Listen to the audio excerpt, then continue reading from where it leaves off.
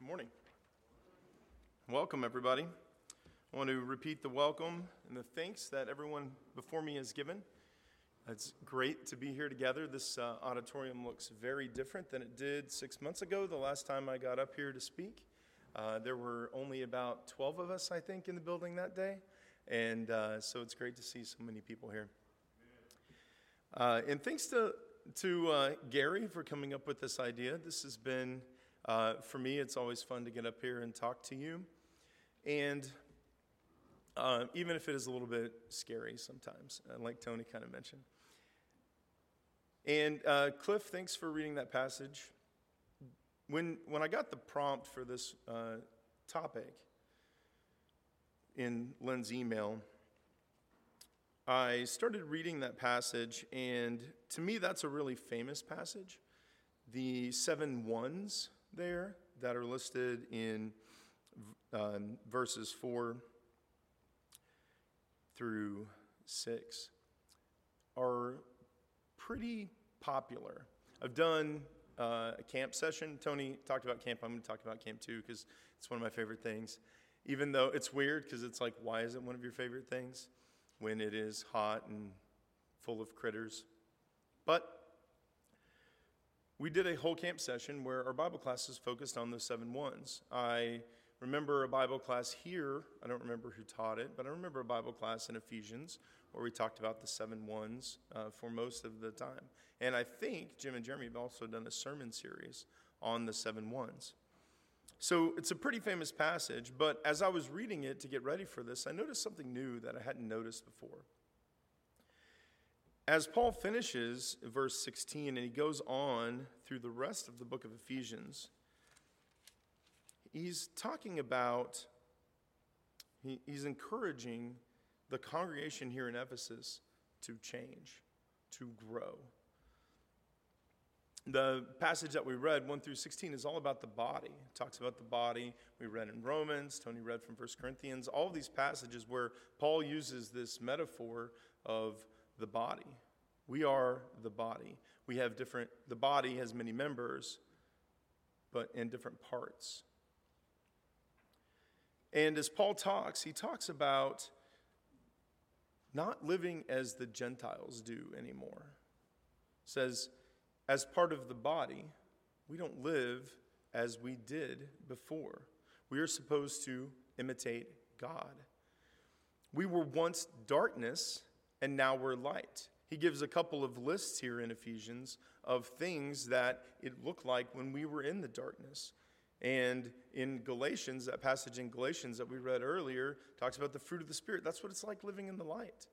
We've changed, but how does that happen? It happens through what he talks about in verses 1 through 16. Look with me, if you will, at verse 11. It was he, Christ, who gave some to be apostles, some to be prophets, some to be evangelists, and some to be pastors and teachers, to prepare God's people for works of service, so that the body of Christ may be built up. Christ gave us roles. He gave roles to the church. And he gave them for a reason. Verse 13, until we all reach unity in the faith and in the knowledge of the Son of God and become mature, attaining to the whole measure of the fullness of Christ. Fellowship involves helping each other grow. It's not an individual thing, this body. We don't live by ourselves. We don't do this Christian life on our own.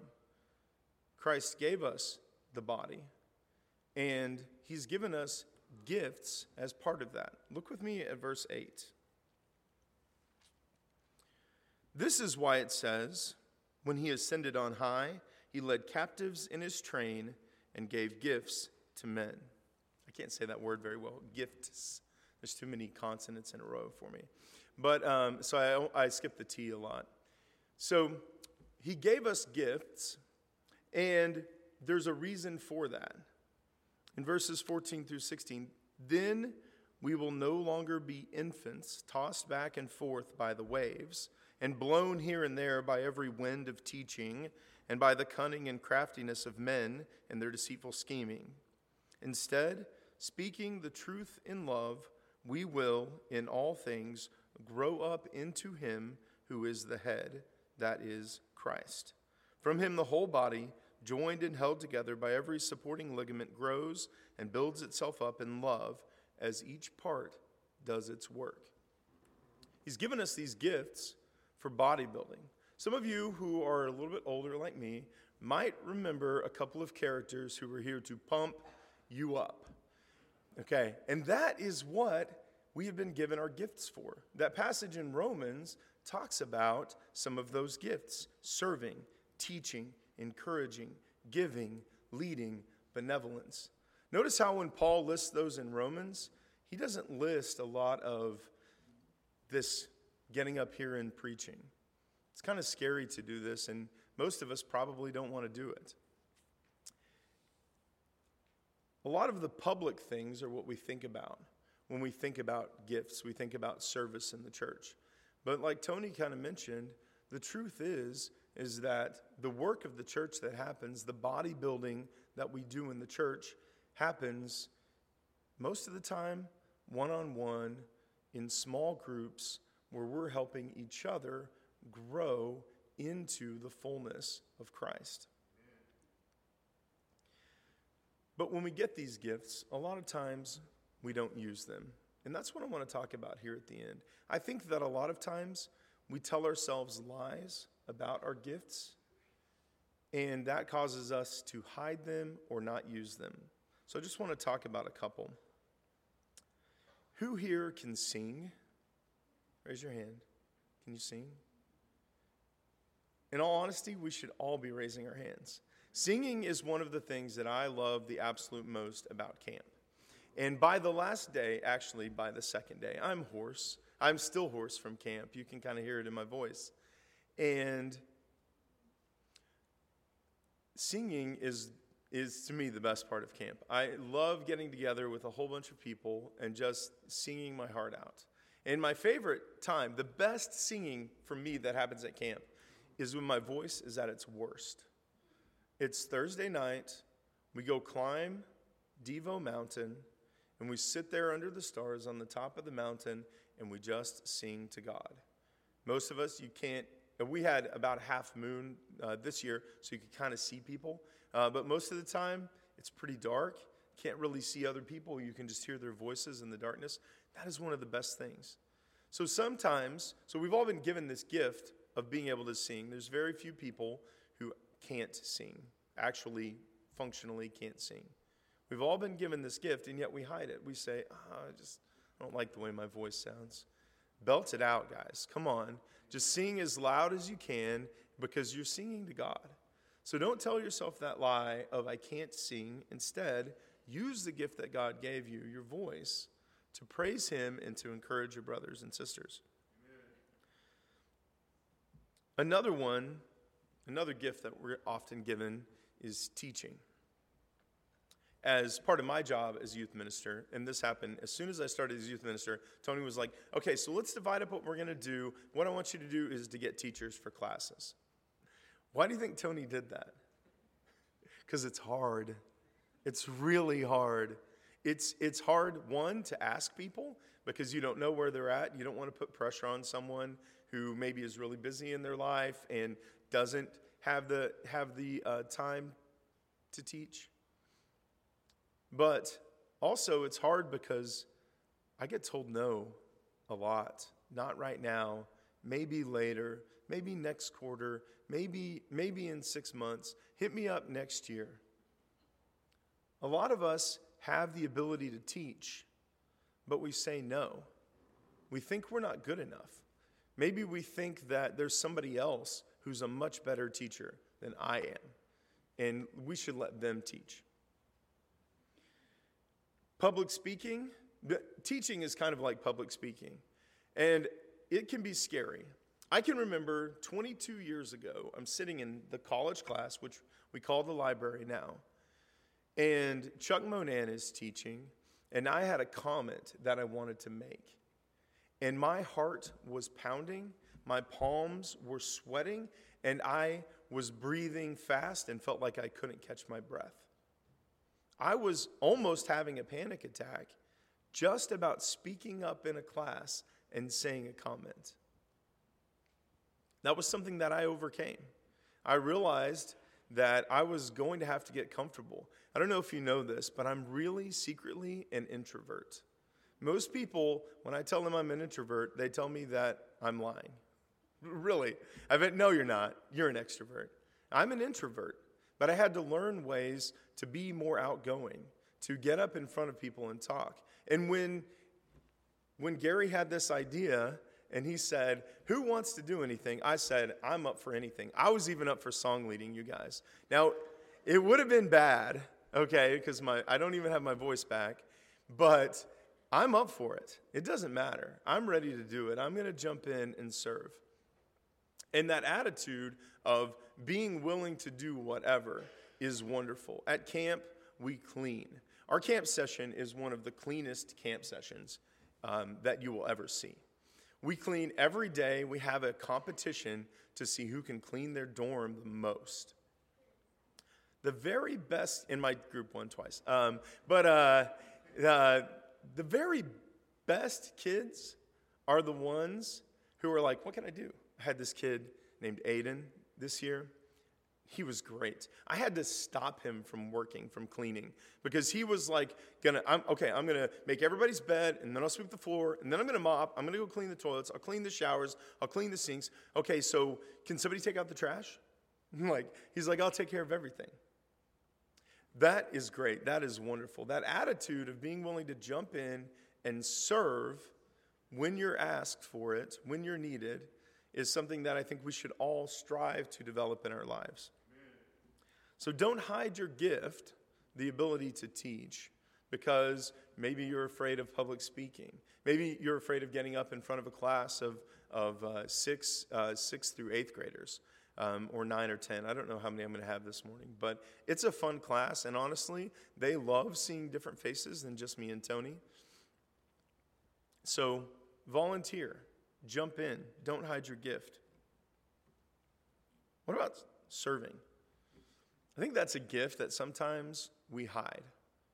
We tell ourselves some lies about the gift of serving, and we say, I'll just be in the way.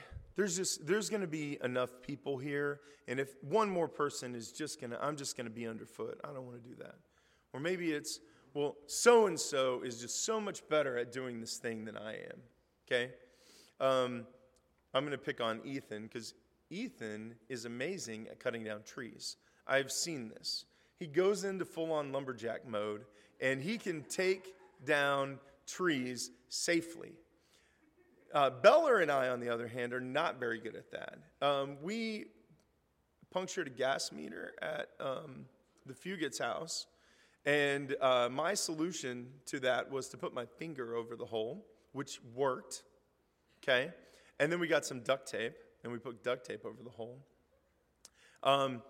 Ethan would never do that. He's much more careful than we are. Some people, you have a gift for serving, and we might say, well, Ethan's much better at taking down trees than I am, so I'm just going to let him do it. But what happens when the person who's really good at that, when they do that all the time, they become exhausted. We're here to build each other up, not to let other people do things for us. If you have the gift of serving, find a way to serve. Don't tell yourself those lies. Don't listen to them. The harvest is plenty, but the workers are few, Jesus says. And that's absolutely true. And we need help at School Supply next month. So the last one I want to talk about, the last gift that I think that we lie to ourselves about, is giving. It's pretty easy to say, well, I just don't have that much to give. Warren Buffett just gave $4.1 billion. I'm never going to even come close to giving $1 million in my life, so I probably just shouldn't do it. That's a lie. Giving is the kind of thing that grows on you. When you start to become more generous, when you give of your time and you give of your money, it gets easier and easier to do the next time and the next time and the next time. And all too often I hear people say things like, well, I'll do that when I've accomplished this goal in my life. Or I'll do that when I'm making X amount of money. But there's no time like the present to start. The best time to start is now, because you're going to have to start at some point, and you're just putting it off. So I want to talk about some ideas for how we can stop telling ourselves these lies, or stop believing these lies. So one, I want to tell you that start small. If it's teaching, teach yourself. Just study the Bible on your own. Don't just read it, study it. Take notes like you would if you were reading a textbook in college.